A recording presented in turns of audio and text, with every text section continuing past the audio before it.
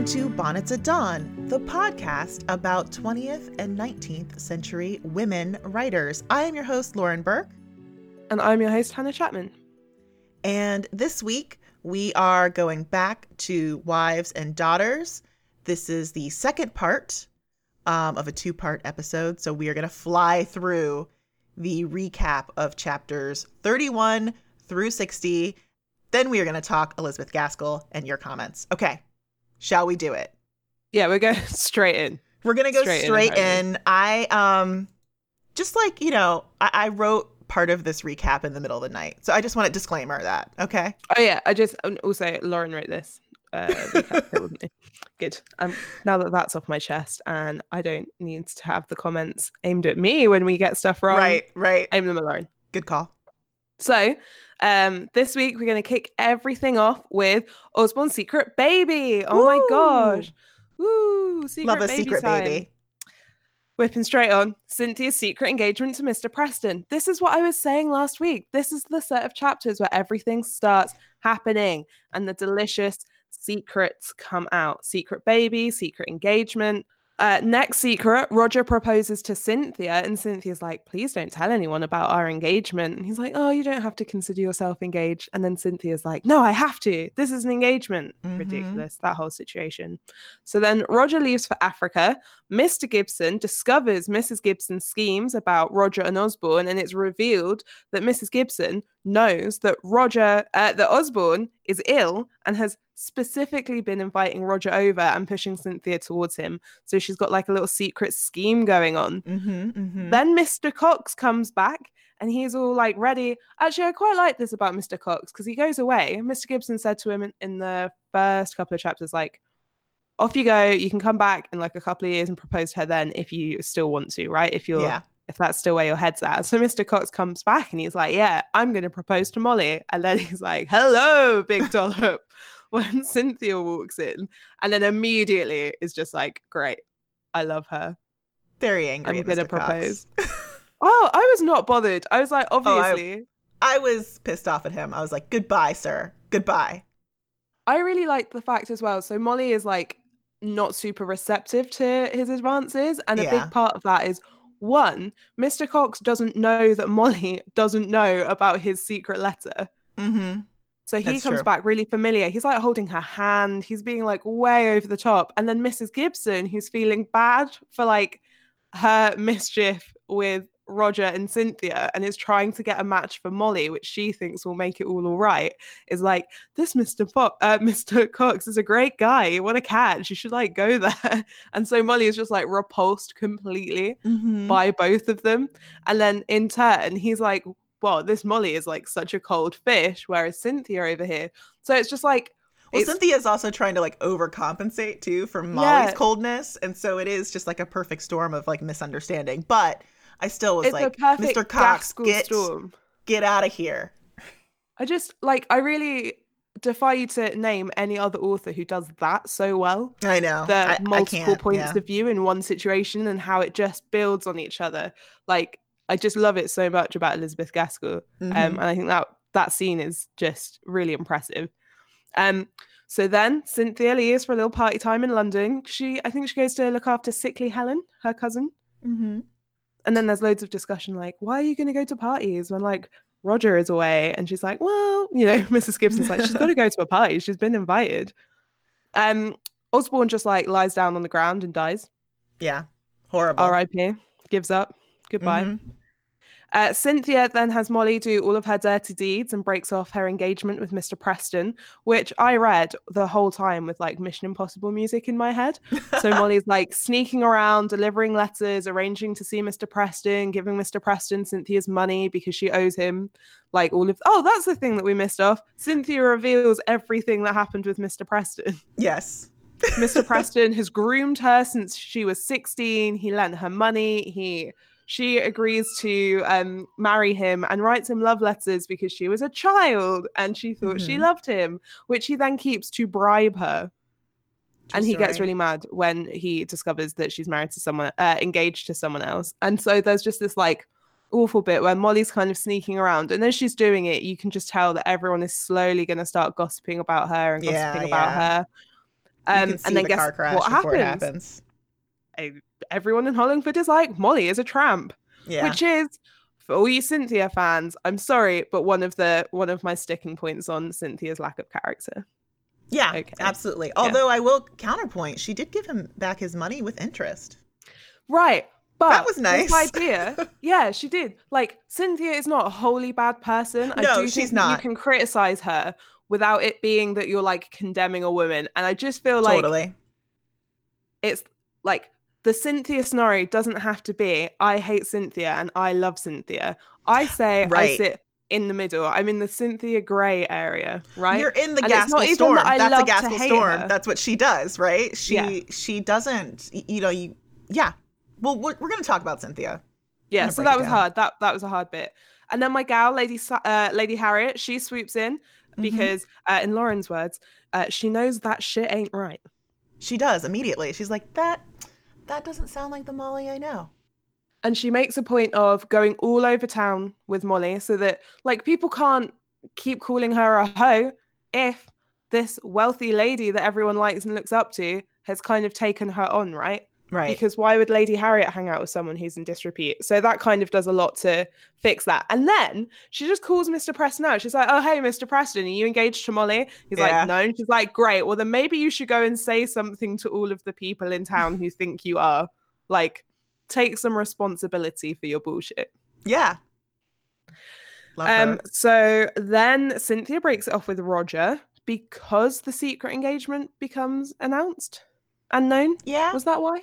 Oh, it's like a bunch of stuff, right? And then doesn't she say like, oh, I want to be, is this later? I want to be a governess in Russia. That whole thing happens. She's like, I'm just going to leave. I'm just going to leave. But I think it's because it's revealed that Mr. Preston was engaged to her, right? Yes, but she's already met her man too, right?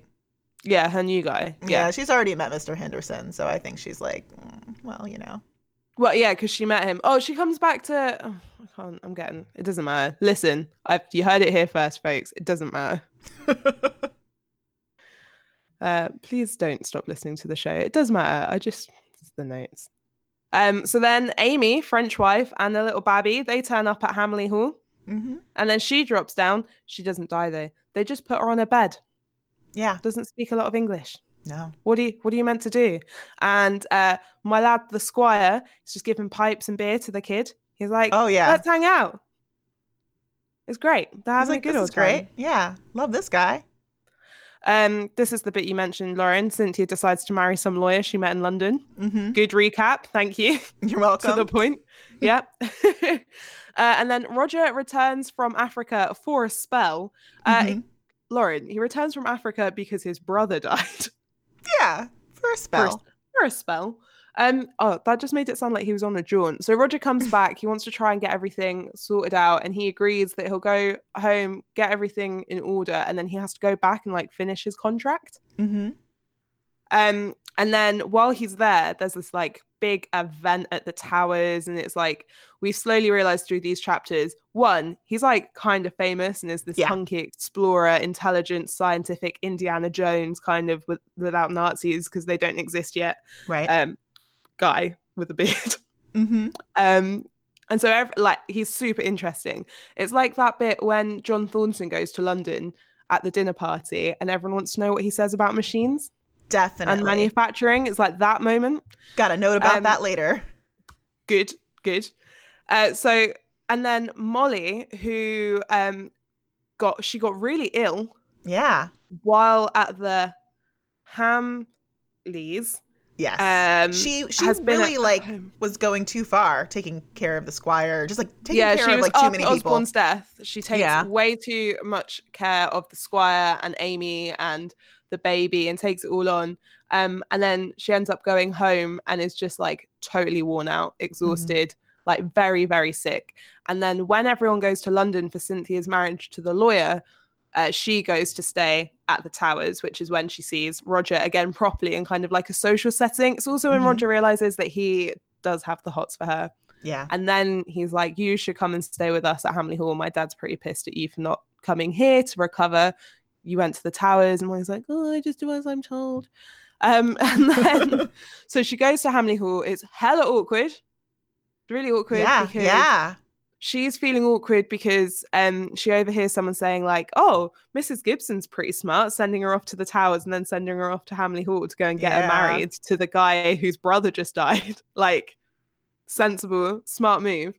So she's like kind of stilted and is not herself around him, and he kind of can't break through it. And he's at this point that she's at Hamley realizes that he is interested in her, but doesn't want to like make it more awkward. So everything he does to try and show his affection, he's doing in a really roundabout way by saying like, "Oh, Amy suggested this," but really it was his idea. Yeah. And that flower bit at the end. Yeah, the flower bit. Oh, I almost put that quote in and I didn't. So then, oh, poor Babby, the little Babby Osborne gets scarlet fever and everyone's really scared. But the squire, who hated the French wife for a really long time and wanted to send her away, it's like they unite, they bond over the sick bed of the child and become friends. And then Molly is kind of sent home and Roger is not allowed to see her. He's not allowed to visit the house because Molly's never had scarlet fever. But then he has to go back to Africa. Yeah. And then the book ends. The book ends, guys. She sees him out the window. Bye, Roger. Yeah. See you later. And then, she sits down and listens to Mrs. Gibson. I feel like I could have... I just wish I hadn't known the book was going to end. I wish I'd felt that. Yeah. I was like, oh, I'm glad I didn't have that Valette moment. But now I'm like, I wish I'd had that Valette moment. It is really poignant when you move from chapter 60 to what would have been 61, the editor's note, where he's like really torn up about the loss of Mrs. Gaskell. He's like, look, Elizabeth died. She was a wonderful woman. Here are her notes for the last chapter. This is a great loss. Yeah, there's this quote in it. There is not so much to regret then, so far as this novel is concerned. Indeed, the regrets of those who knew her are less for the loss of a novelist than of the woman, one of the kindest and wisest of her time. Yeah. I was choked up. I was too. Wow. What a great... It actually kind of is a great ending, I have to say. I kind of like it. Because it becomes also about the woman as well, about the writer. Yeah, it's a really interesting merging of like author and work and intention and like legacy. And also, thank God we had those notes, right? Yeah. Because I really couldn't tell if Molly and Roger were going to be together by the end, I know. So guys, that was sarcasm. I could tell. They will end up together. He's going to come back from his voyage. He's going to propose to Molly. She's going to say yes. They're going to move to London. He's going to become a famous university professor. It sounds great. Yeah, it sounds great.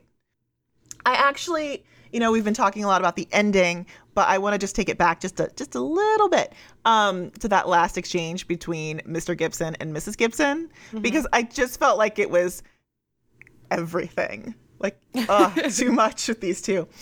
It's such a pity, she said, that I was born when I was. I should so have liked to belong to this generation. That's sometimes my own feeling, he said. So then he goes on to say that, there's so many new things happening in the scientific world and like medical studies, like, I wish I could live to see these, further advancements, within science. That'd be great, if I was 20 or 30 years younger, just to see where this generation's going. Where is this world going? And she's like, he should read North and South. He should read North and South. He should. It's just kind of like, yeah, I was definitely thinking that, but like also not. Because she says, without vanity, I believe I was as pretty as Cynthia was. And I just would have liked to have been like a pretty young woman in this time instead of a pretty young woman in my time. Yeah, because she can like get the servants, a little country. Sorry, she lives in like a little country town with only 3 servants, and then she's like comparing what she has to what Cynthia's gonna get. But like, Claire, that's not like a generational thing. No, she just married better than you. She just married better than you, and she's just a slightly better person than you are. And her closing fact. The fact is, in this generation, there are so many more rich young men than there were when I was a girl. Yeah, like that's where she's going with this whole thing. And Mr. Gibson's just like, ugh. one thing I did want to talk about a little bit last episode, but I'm glad that we can talk about it now that we know the whole book. Darwin and Gaskell, because we're doing a ton of research right now for season 3. I've been like heavily doing Mary Shelley research right now and reading around Victorians and science and religion. Mm-hmm. And the whole time I was reading this book, all I could think about was just science and Darwin. Okay. So I'm going to tell you more about Charles Darwin. Just a little bit, guys. It's not a Darwin episode. So Darwin was just 1 year older than Elizabeth, and he's a distant cousin on her mom's side. So he's also a Unitarian. All those Unitarians, you know, they know each other. There were so many Unitarians. There were so many. Just a quick refresher on Darwin if you can't remember quite who he was, because God knows I had to look it up too. I was like, yeah, I remember something from like, you know, the Monkey Man. 8th grade biology class. So yeah, he's a naturalist, a biologist, and a geologist. He became famous after he published his journal from his 5-year journey on the HMS Beagle, right around the time, like, I think he was in his late 20s. So he's, you know, on track with Roger. Okay. You probably all learned about him in biology class due to his 1859 book, which was Origin of the Species. So, yes. Which is about monkeys turning into monkeys. Men. Yes. Evolutionary biology. So, Elizabeth followed his career very, very closely. And she definitely modeled Roger off of him. So I thought it was sort of like a unspoken influence. But it's actually in her Wives and Daughters notes to the publisher. And in like one of the notes, she was just like, yeah, this is what Roger's like. He's kind of like this guy who's dating my daughter. And then he's also like Charles Darwin. And his career path is going to follow Darwin's career path. Okay. So yeah, it's actually in the notes. But I think like while reading this book, and then tell me if you felt this way as well, that like Darwin is not just an influence over Roger, but just like the style of writing. Because I just felt like this narrator was sort of an observer or like a scientist, like the way that Darwin was when he was out on his voyages, you know? Ginny Uglow, in her Gaskell bio, actually has a really great paragraph on this. Like her naturalist hero, Roger Hamley, by focusing on the individual specimen, Gaskell analyzes general patterns without surrendering complexity. She detects slow patterns of growth and change invisible to the casual eye, notes how people relate to their environment and what protective coloring they adopt, and shapes her observations into a framework of development. I just have one more Darwin note, and it's a really sweet note.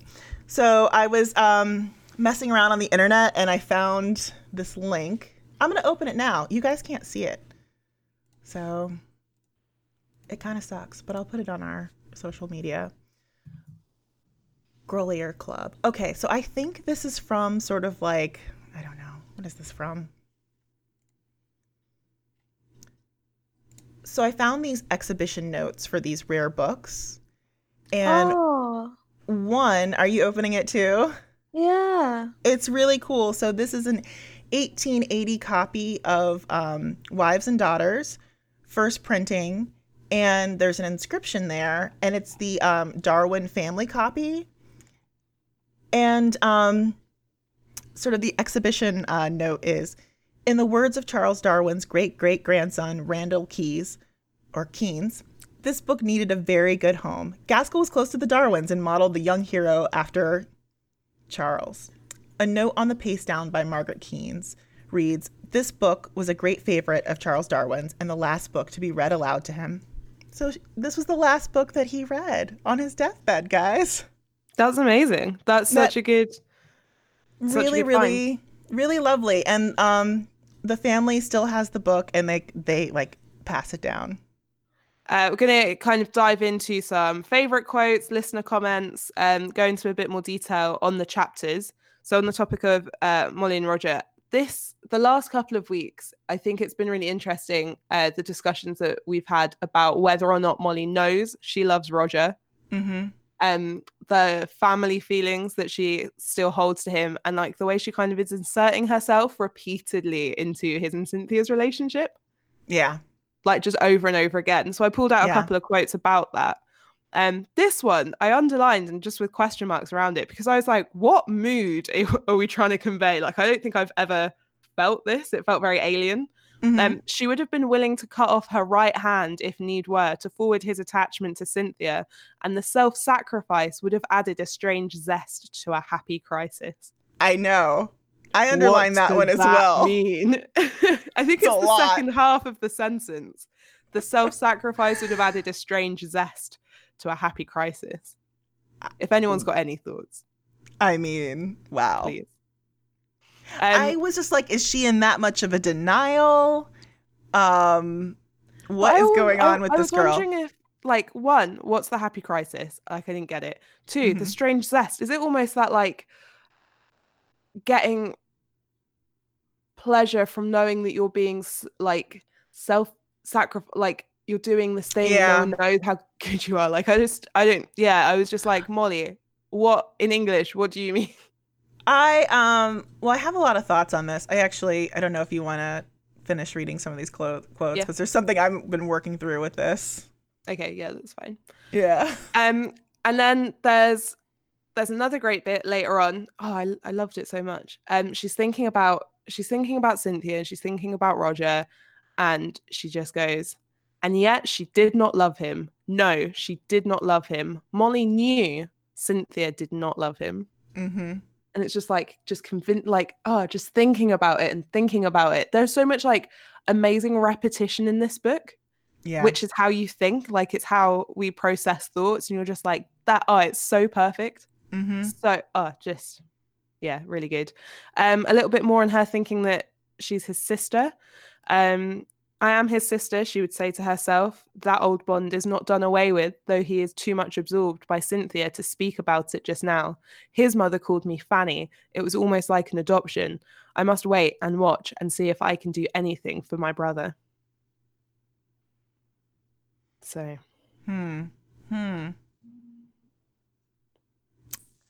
Molly, we talk a lot about her being sort of like this good character, right? You've got these two sisters, like two halves of the same coin, right? You got the good sister and the bad sister, like, just to put it like, but yeah, in simple terms. In simple terms. Yeah. Would it change our feelings about Molly if we knew that she was in love with Roger and that she was jealous of Cynthia? Would that like change how we feel about her? Would we start to go, oh, no, Molly's because that's exactly what's happening in the book. Yeah, I know, but if it was plain, do you think it would change people's opinions? I do think it is plain. Personally. If she said it, if she recognizes it, if she recognizes the fact that she is in love with Roger and that she is jealous, attaching that bad quality to Molly. Inserting herself into their relationship. Yeah. Because that's what I was that's what I was really wondering, like, while I was reading this book. I'm like, is Gaskell afraid to say it? Because you have, like I said, the good sister, the bad sister. That's it. Do you know what I was thinking of, though, that's really similar? When people discuss Sense and Sensibility, there's this, like, I think it was Helena Kelly that said it in her book. There's this tendency to agree with Eleanor because the book is more from Eleanor's point of view than it is from Marianne's. And so you're going with, this is the main character, so they are right and the other person is wrong, which is exactly what happens if your friend tells you about an argument that they've had. You get their side of the story and you don't, although you will get what the other person said, you don't get the nuance of it. Right. Now, Molly is the heroine, and although we do get some insights into Cynthia, it's through dialogue. Mm-hmm. And so I was wondering, like, there's a few Cynthia quotes coming up, and they're all from Molly's point of view. And I think people have said that Molly doesn't judge Cynthia, and I think she does, but it's very subtle. It's very subtle. Like, it's very subtle. Yeah, so you're right. I think, like, I think that it would have been interesting if we had Cynthia being like, oh, look, Molly's pretending she's not interested in the guy I'm engaged to. Again, look at her go. Yeah, no, you're right. Also, another thing that I was thinking about, too, is that when Gaskell was writing this, like, she wrote in some of her notes that Marianne is quite the inspiration for both Cynthia and Molly. She says, like, it's just together they make the whole Marianne. Marianne Dashwood? Oh, sorry. Marianne, her daughter. Oh, okay. That's fine. Sorry. I was just getting confused. Yeah. Okay. So I just was like, I mean, Molly see this is being a complete character. Coded good. and you don't Right. have a lot of opportunities for her to be considered like wrong in any way, which is I think one of the reasons there are so many strong parallels between her and Fanny Price, right? Because again, you have a character who is coded good, who is right. They're right, technically right a lot of the time. And Molly does have all of these amazingly strong qualities, but we don't get like the inner point of view of someone on the opposite side of her kind of balancing it.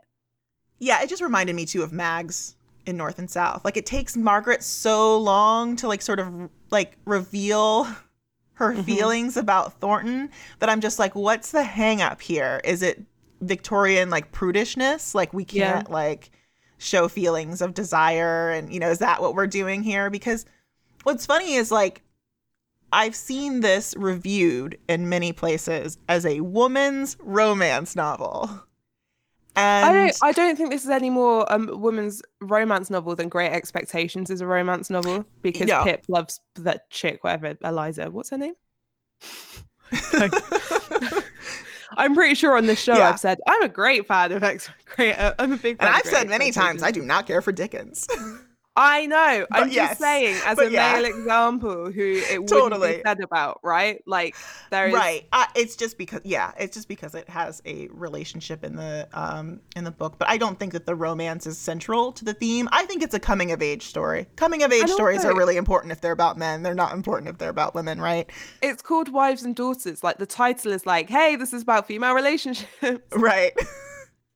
Yeah. It is about relationships. It's not about this romance. If it were about this romance, then it would be about these two people sort of recognizing their feelings and struggling with their feelings, and then like how that all comes together at the end. It's not. It's really like suddenly they're married in London at the end. This is off kilter, but I actually remember like a lot of people saying really similar things about this when Brave came out. The Pixar film, because it was sold to you as this like epic fantasy fairy tale adventure, and then but at its core it's a film about it's a coming of age story about a girl who is pushing back against her mother's traditional values that she doesn't like want to take on, and like it's that relationship, and it's the relationship with her mum, and like that's how like that's like the big plot point. That's like what the film builds up to, is that those two falling out and then reconciling. But that's not, you can't sell that. That doesn't sell. And so Wives and Daughters, as for the same reason, sell it as a romance novel, and you can move copies, but sell it as a dissection of class or relationships between, like, who cares about relationships between mothers and daughters? Right. I know. So so it's just like, for me, I'm like, okay, it's hard with this romance. I barely think of it in romantic terms, because I'm just like, this is like the story of Molly's coming of age. And so the relationship between Molly and Roger is a bit tough for me. And I'm also not sure where I land on it. Like, if I'm glad that they get together at the end, or if I don't know. Like, I think I have to I look at it with modern eyes, because like looking at the story now as a 35-year-old woman too, you're just like, Molly, you're so young, and you've grown so much, and just like, don't wait for Roger to come back from Africa. Like, just move on with your life. Like, part of me is just like looking at it from that perspective. And then, I feel like Roger realizing he loves her comes too little too late. Like, I've got a note here. We never have like this definitive moment where Molly is like, oh, now I will admit that I love him.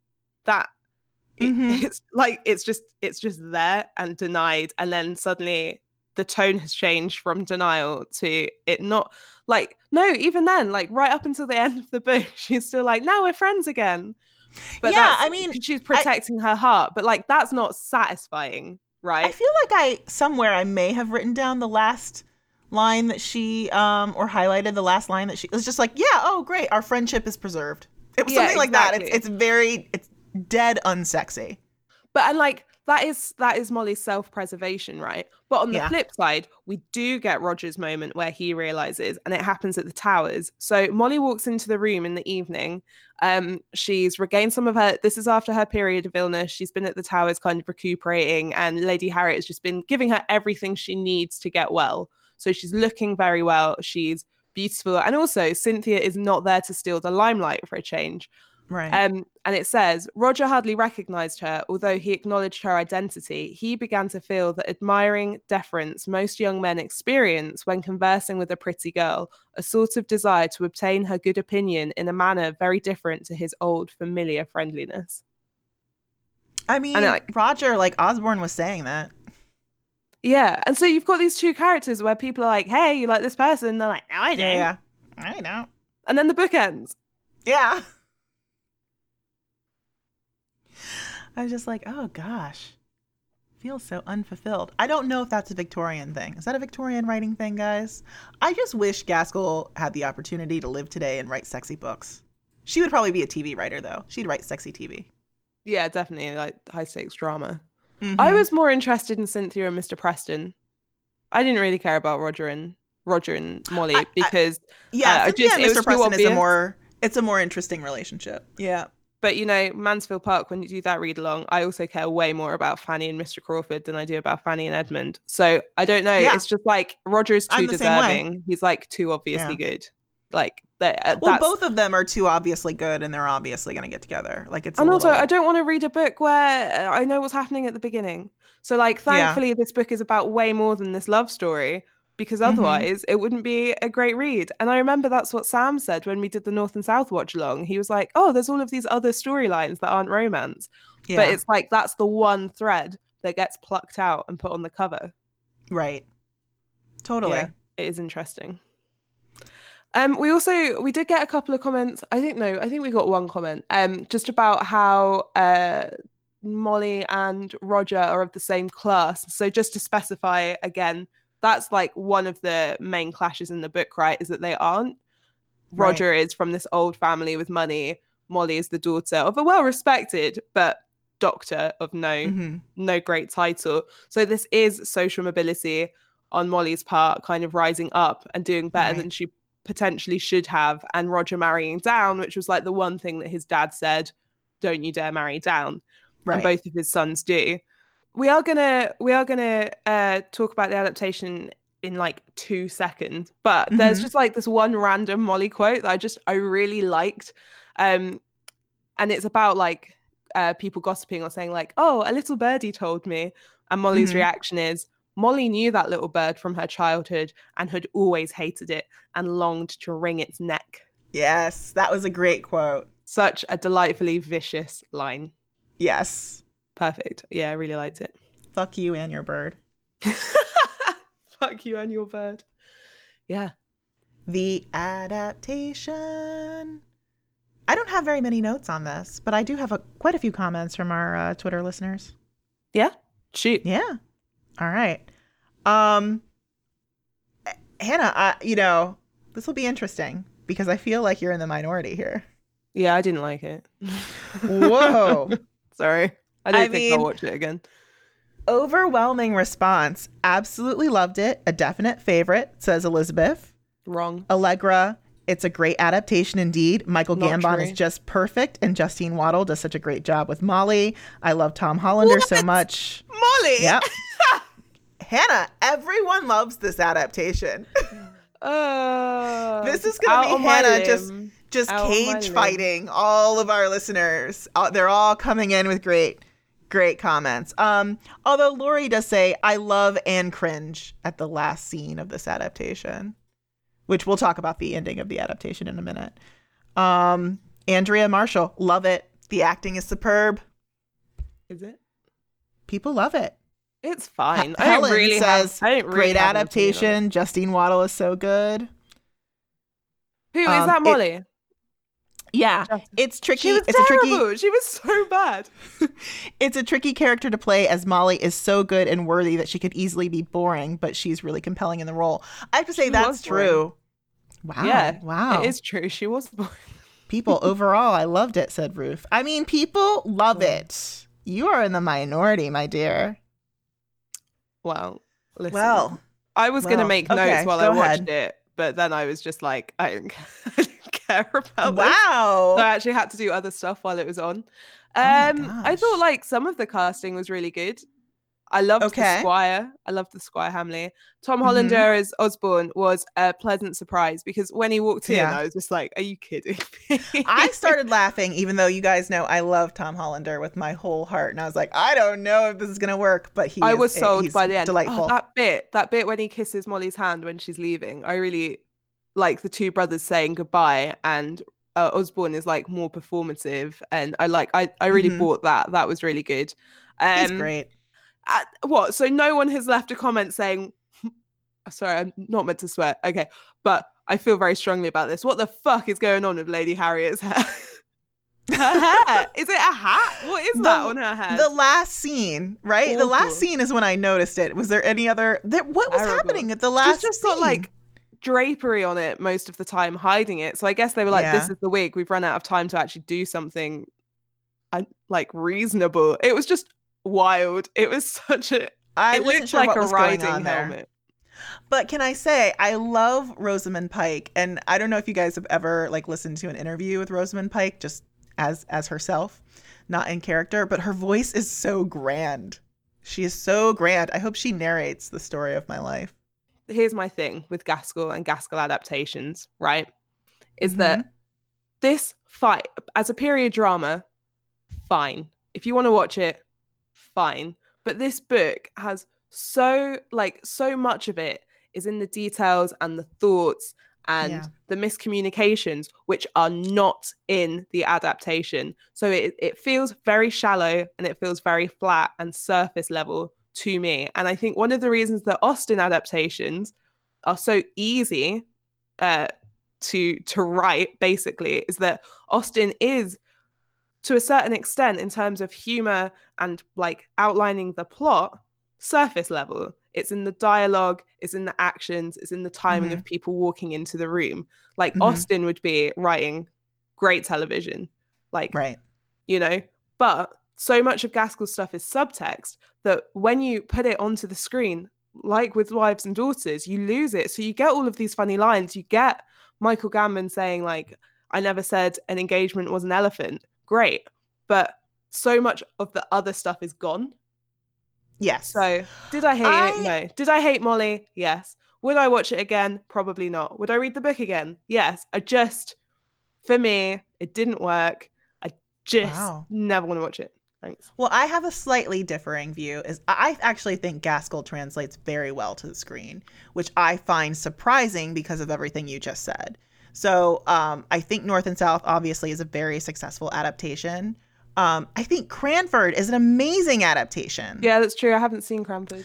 It really pops off the screen, and maybe I feel like Cranford maybe is a little bit more dialogue and character heavy. So I retract my statement. I don't think this book worked in that adaptation.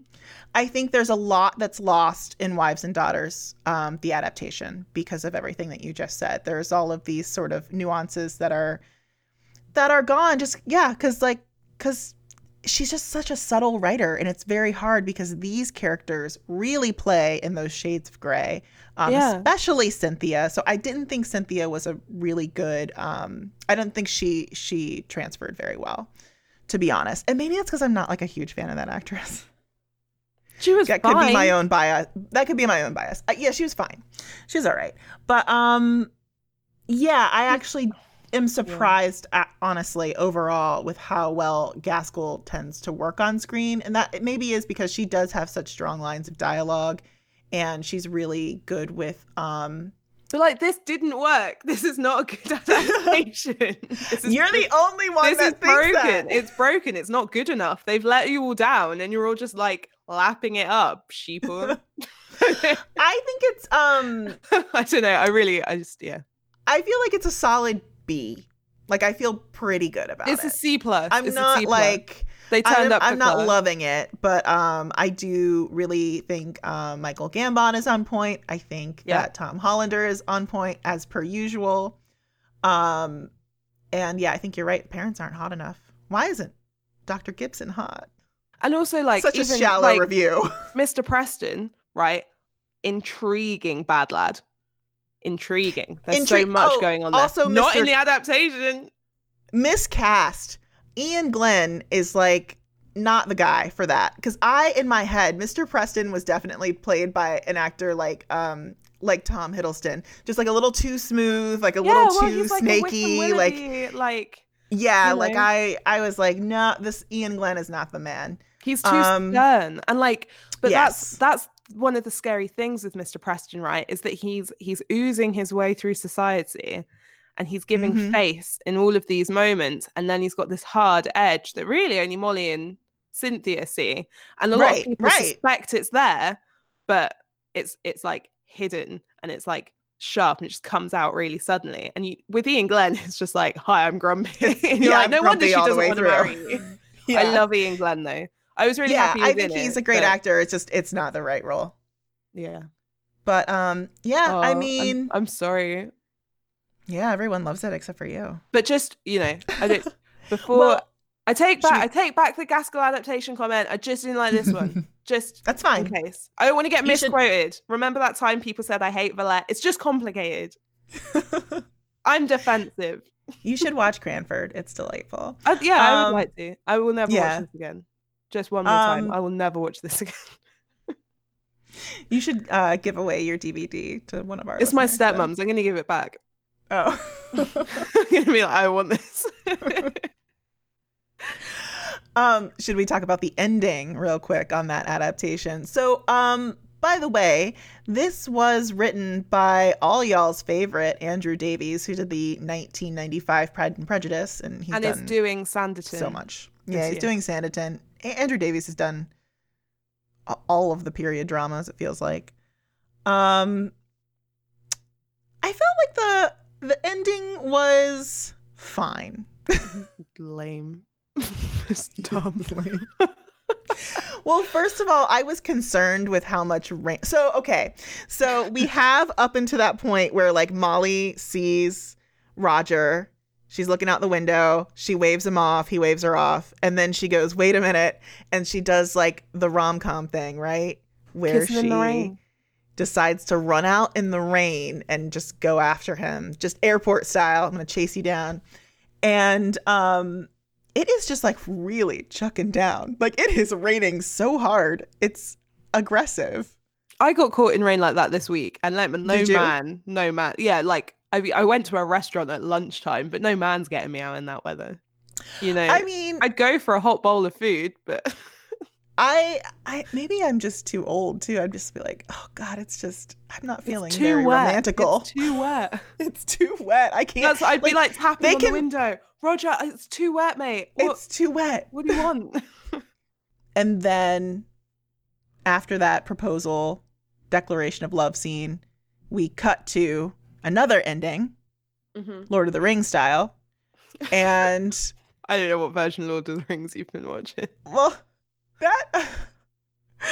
that last Lord of the Ring movie, it just keeps going. It just keeps ending. And you're like, where is the end? Because I was ready to turn off Wives and Daughters. I was like, all right, yep, running through the rain. I love you too. And then it was like, oh, no, we got another ending for you. And Roger and Molly are in the sand dunes, and she is wearing pants. They are traveling and exploring together. Well, who knows? Is that all right? Tarzan. Yeah, give it to me. What do you think? Jane in Tarzan. She wears a dress. That's my thoughts. Wow. That's the beginning and end of that. Let's talk about the characters. So we have some comments about the Squire. So Lisa said, I love the Squire, and then included this quote. I'm not saying she was silly last time we met, but one of us was silly, and it wasn't me. So moving on to Mr. and Mrs. G, Rachel said, to me, the most powerful scene in the book is the scene between Mr. and Mrs. Gibson after Cynthia's engagement to Roger, when he finally realizes how incapable she is of any moral understanding at all. He says, well, I suppose as one brews, one must bake. This line shows his complete disillusionment and acceptance of the consequences of his marriage. I think that was kind of the point, too, I was making with that other scene. Where she's like, yeah, I wish I was young today so I could get married and have lots of stuff. Yeah, definitely. I loved this scene. Like Rachel saying, it's one of the most powerful scenes in the book. Is like yeah, it's fire. Like just reading that, and he is Yeah. like the she can't spar with him, she can't compete.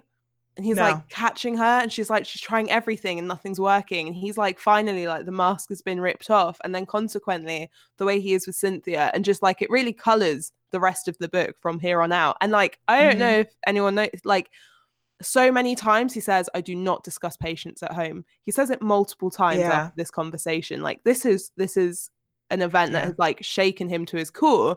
And he's reconsidering like how he operates professionally, his marriage, his relationship with his stepdaughter, his relationship to his actual daughter, like all of these plans that he put in place. And this is the situation that he has made. Like, this is his fault. Yeah. This is a cautionary tale. Yeah. Cynthia. Love. Cynthia. So many comments about Cynthia. I know. I was just like, oh, I feel like this is going to be a big Cynthia discussion.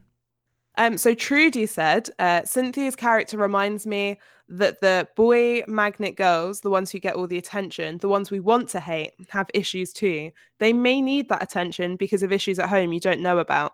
You can't hate Cynthia. She's not being malevolent. She needs attention because she was never loved by her own mother.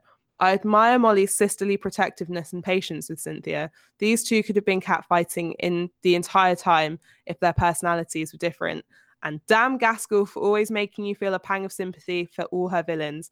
Mr. Preston did seem to be in love with Cynthia. You can't really blame him for falling under the same spell, the same Cynthia spell that Roger fell under. So I think that hits a lot of points. Like, yeah, you can't hate Mr. Preston. She has this effect on people. She does have a lot of stuff going on at home. Molly is very protective of her. So Rachel said, I'll stick my neck out and say that I'm still, after many years, very fond of Cynthia. Maybe it's my background as a therapist, but I love her self-awareness. She knows her weaknesses, her defenses, like her sassiness with her mother, and much of what is behind them. Mr. Gibson calls her faulty and fascinating with his talk in Roger, which is a good description. I like that she's self-aware, but then what I don't like is that she doesn't act on. Yes, and refuses to grow. Because the things that she has to do, they're not severely difficult things, right? And it is hard for Mr. Preston to move on because he's hearing it from Molly, right? He's not hearing it from Cynthia. It's like if Cynthia was like, listen, this is not happening. Here is your money. Like, goodbye. That would be good for him to move on. That would be good for her to show some growth. But it doesn't happen. She's still stuck. So that is my big problem with Cynthia. I don't think at any point you get growth from Cynthia. I think she's the cat who got the cream. She's very smart. Like, you know, at the end, she gets what she wanted and it works out really without her having to put up with a lot. I like this bit of writing from Gaskell, though. Like, I think that's very interesting to have a self-aware villain who you really feel for. And I put villain in air quotes, too, by the way. But you guys couldn't see it.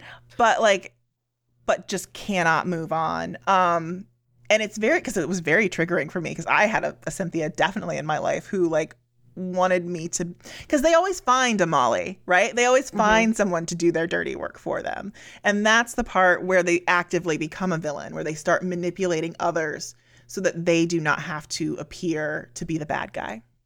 Esther said, in defense of Cynthia's affection for Molly, dropping London to nurse her and not bothering to consult Mrs. Gibson was a baller move. I agree. Yeah, I was like, okay. This is why you can keep coming back to a character like Cynthia. Like, okay, she does genuinely care about Molly and she is genuinely self-aware and she understands her faults. It's just like that part where she can't act on it that really frustrates me. Going back to what I said earlier as well about getting all of these moments where we get Cynthia described by Molly. We've got this quote, which I loved and highlighted, and I think someone else put it in the discussion.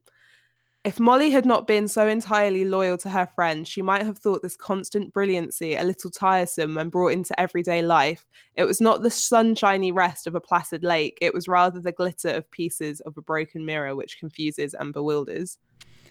Great quote. And this is also one that makes me think that, like, that makes me go back to Gaskell saying that Marianne is Molly and Cynthia as a whole. because that is a very Cynthia thing, right? Like Molly is also not recognizing her feelings because she's like, listen, I'm just going to be good. I'm just going to be loyal, right? Yeah. I'm not going to actually recognize what's going on and confront it. But I would love just a line back from Cynthia. And like I was thinking today about what those lines might look like. And I think there would be moments where it's like Cynthia had little patience for Molly because when you want something, like you kind of have to go and get it. And if she's not going to do it, it's not going to get given to her. Right. And getting like that coming back both ways would be great. Like I would love that. I would love more from Cynthia's point of view because we get a lot of Molly's judgment on Cynthia, but like that, yeah, there's lots of ways in which Molly could be judged. Yes. Too. So it's not like this isn't like an even fight. It's very easy to criticize Cynthia because we're given the ammunition to do it. All right, so this read along's done, guys. It's over. The next read along that we are going to do, that's going to be a long form read along, is going to be Mansfield Park, which was intentional because we're getting all the Mansfield Park feels from this book. Rosalind actually in the comments said, not to throw shade at Jane Austen, but Mansfield Park parallels became extremely clear to me in the final section, and I liked it so much better. Cynthia, who admitted that she dreaded Roger's goodness and needed space to be herself with a dash of naughtiness, got her happy ending. But more importantly, she and Molly weren't unable to love each other just because they were so different. It really resisted the whole Madonna whore thing. And to me, it was more than anything a platonic love story between two girls. Yeah, I think that is absolutely, fair assessment of this book. It does. Gaskell really steers away from that Madonna whore thing. This is why we read women's writing, guys. Although I don't know that the Madonna, like, there's a lot of effort made to cast off the whore thing, but like you were saying, like, I don't know if it was as successful with Molly not being the Madonna. Like, it's kind of like true. Cynthia's complicated, Molly is steadfast and loyal and avoiding any unpleasantness. Yeah. But before we leave Gaskell completely, we've got some like insane news. It's really exciting. Yes. I can't believe this happened so quickly. In less than 24 hours. Yeah. So as we said on the show last week, we were raising money to purchase an 1880 copy of Tenant of Wildfell Hall for Gaskell's house. We posted the GoFundMe and like immediately got the money. We thought it was going to take longer. Yeah, if you missed your chance to donate or help out and it's something that you would be interested in doing in the future, like we will be doing this again. I mean, Gaskell's house, they have an entire library to fill, so that's an option. Yeah. But just we're so keen to like use this community to actively support like the literary homes and museums and scholars who are like keeping these works going. And that doesn't, absolutely. Like there isn't a ton of funding out there. So anything that we can do, and if you've got ideas, let us know.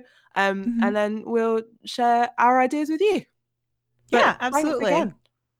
Thank you guys. I'm just going to read out the names real quick because you guys are amazing. Amanda, you donated $40, which was super generous. And I'm just like, Amanda, if you want us to talk about something on the show, just like let us know. Send me a message. Jordy, Naomi, Mary, Jane, Colleen, Philippe, Kirabelle, Eleanor, Allison, Catherine. Thank you guys so much. So next week on the show, we are going to be talking about love and friendship. It has a lot of parallels or sort of Claire vibes. So we're going to discuss that a little bit, as well as talk a little bit about Jane Austen. Haven't talked about her for a bit. Yay, my girl. I know, right? And the Juvenilia, a return to the Juvenilia, finally, 2 years later. So that one is not freely available on a streaming service. So that's why we did not do sort of like a live watch along event.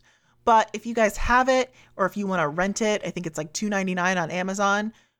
Go for it. We're going to post a thread in our Facebook group and you can comment there. And Hannah, what is that Facebook group called if they're not in there? That's the wrong order. I can't do it like that. You know, I've got my smooth Oh, lead in. I've oh got my. I can do no. it.